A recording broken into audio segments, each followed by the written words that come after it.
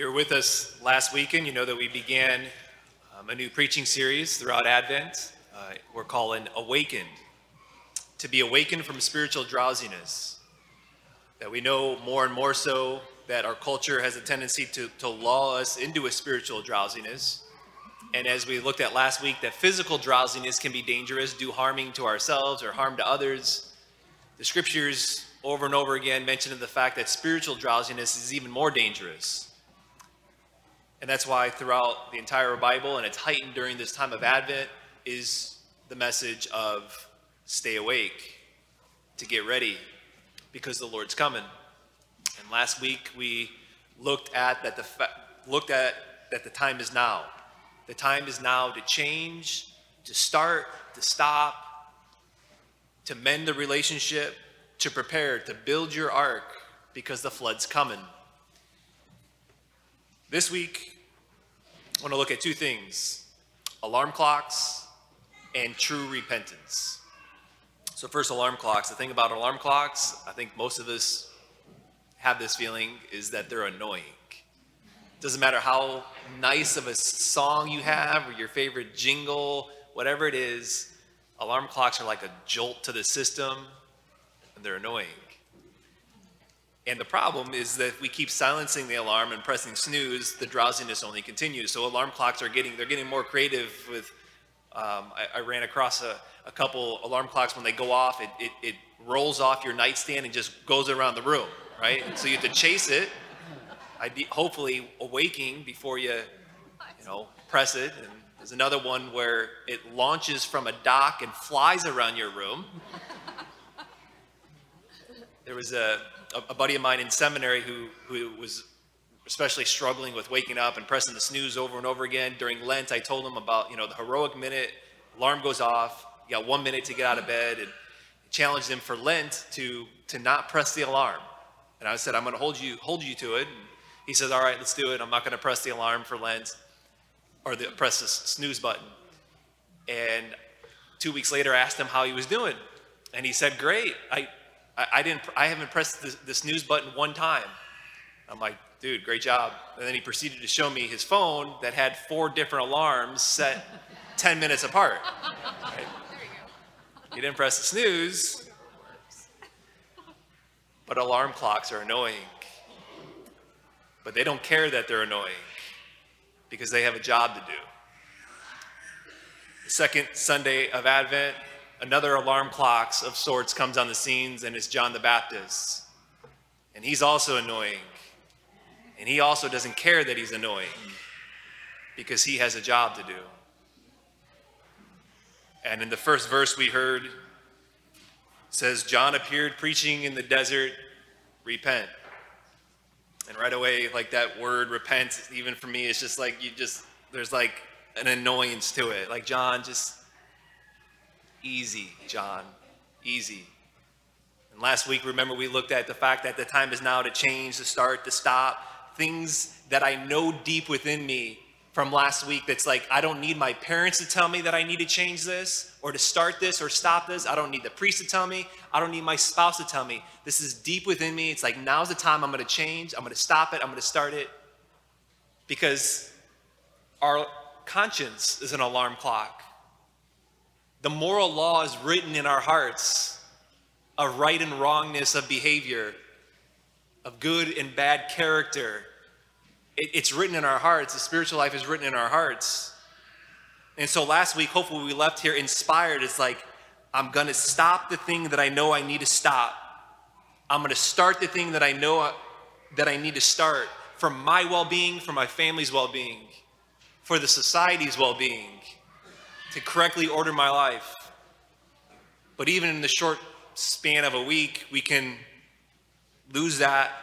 We can say, man, my ark, even 1 week, did not go as I planned. The building the ark for the flood didn't happen as I wanted to. But there's John the Baptist, the persistent alarm clock that he continues to go, and he's there. He doesn't stop. But here's where John the Baptist is really annoying. And he doesn't care that he's annoying. He just continues to eat his honey and eat his bugs. And you can just say what you want to him. But he gets more annoying here. And where that is it's this. He reveals us other areas where our conscience doesn't even bother us. Where our conscience, maybe we just stopped the alarm a long time ago. And that is becoming all the more prevalent in our culture today. Our culture forms our conscience. It affects our conscience. It deadens our conscience. Maybe more so today than it has in times past, with just the number of voices and like the mere mass of voices that we hear. It can deaden our conscience. And John's right there that says this actually is not correctly ordered for one's life and well-being. It actually will lead you to harm, and it will lead others to harm. And ultimately, as we know with John the Baptist, what did Herod do to John the Baptist? Herod silenced the alarm. He smashed it. He beheaded John the Baptist. And so, if you really want to be annoyed, and not everyone here wants to be, if you really want to be annoyed on your way out today, pick up one of these. It's an examination of conscience. It's based from the Ten Commandments. It's a very common examination of conscience. But there's probably going to be some things when you go through that examination of conscience, when you get to a couple things, that it's going to annoy you when you read it. Because your conscience doesn't even bother you anymore with this. Oh, that's that archaic teaching or whatever, where my conscience has been deadened. And maybe with that, I would just ask you to engage it. To engage it. Maybe there's no shortage of podcasts that we can listen to, websites that we can visit, books that we can read, videos, YouTube videos now, but just to engage it. And to ask, like, why might this be wrong? Like, why might sex before marriage be wrong? Why is it that maybe throughout all of human history it was wrong up until maybe 60 years ago, where now it's socially acceptable? Where our conscience is deadened to it now, more so. It takes courage to do that. It takes humility to do that. That's why humility is the beginning of the spiritual life. It involves a different way of seeing. It involves a change of heart, which brings me to true repentance. John the Baptist says repent. Jesus over and over again says repent. It's that annoying word, but here's what it actually means. What is true repentance? True repentance always involves a change of behavior. To change, to start, to stop. Any words not accompanied by concrete change in lifestyle are ultimately empty.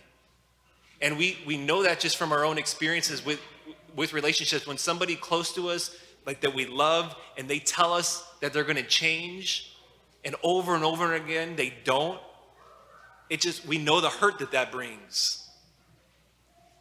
True repentance involves change of behavior, but that's not what repentance is. It involves true repentance. Change of behavior is the fruit of repentance. Change of behavior is the result of repentance. As John says in verse 8 here, or in the scriptures, or John says to those there that are gathering out, and says, produce good fruits as evidence of your repentance. Change behavior, to stop, to start, that's a result of it. It's not the beginning.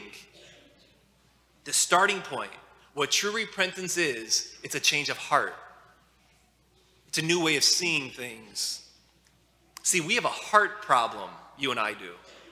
We have a desire problem, and our heart isn't something that we can change. A couple of verses later, John says, repentance, he says this. He says, the axe is laid at the root. See, we have a problem at the root. It's the problem of the heart. We're inflicted with sin, and here's where the good news is. And it's good news. After John goes towards the end here, we heard in verse 11, he says, I am baptizing you with water for repentance, but there's one coming after, mightier than I, one who I'm not even able to carry his sandals, one who's able to change our hearts, one who's able to give us a new heart. He's one who's able to help us where we're not able to help ourselves. And so the sacrament of reconciliation doesn't just clean us, it transforms us. Does it take away the guilt of sin? 100%. Does it take away the punishment of sin? 100%.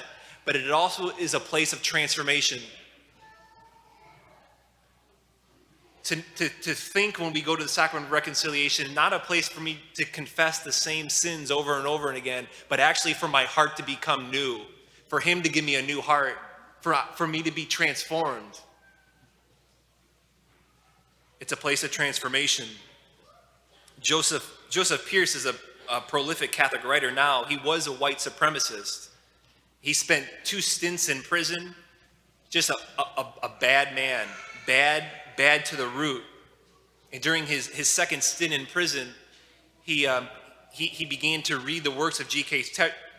Chesterton, began to have this intellectual change of being able to, starting to see things a different way, but he was unable to change his heart. He was unable to change himself at his root.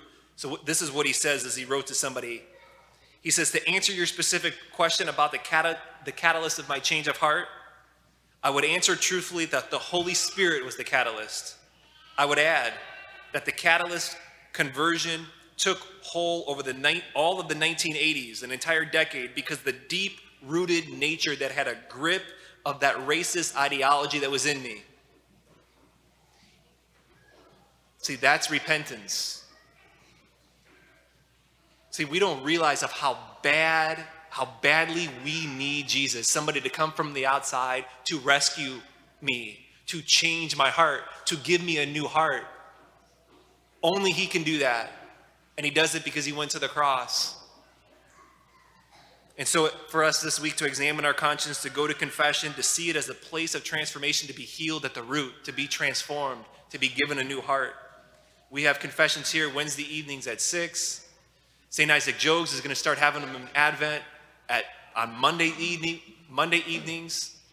Our Lady of Peace in Darien has them on Friday evenings. Next Sunday and the following Sunday, I'm going to hear them 30 minutes before each Sunday Mass. Be awakened from spiritual drowsiness of the soul. Be prepared for the flood. Build your ark.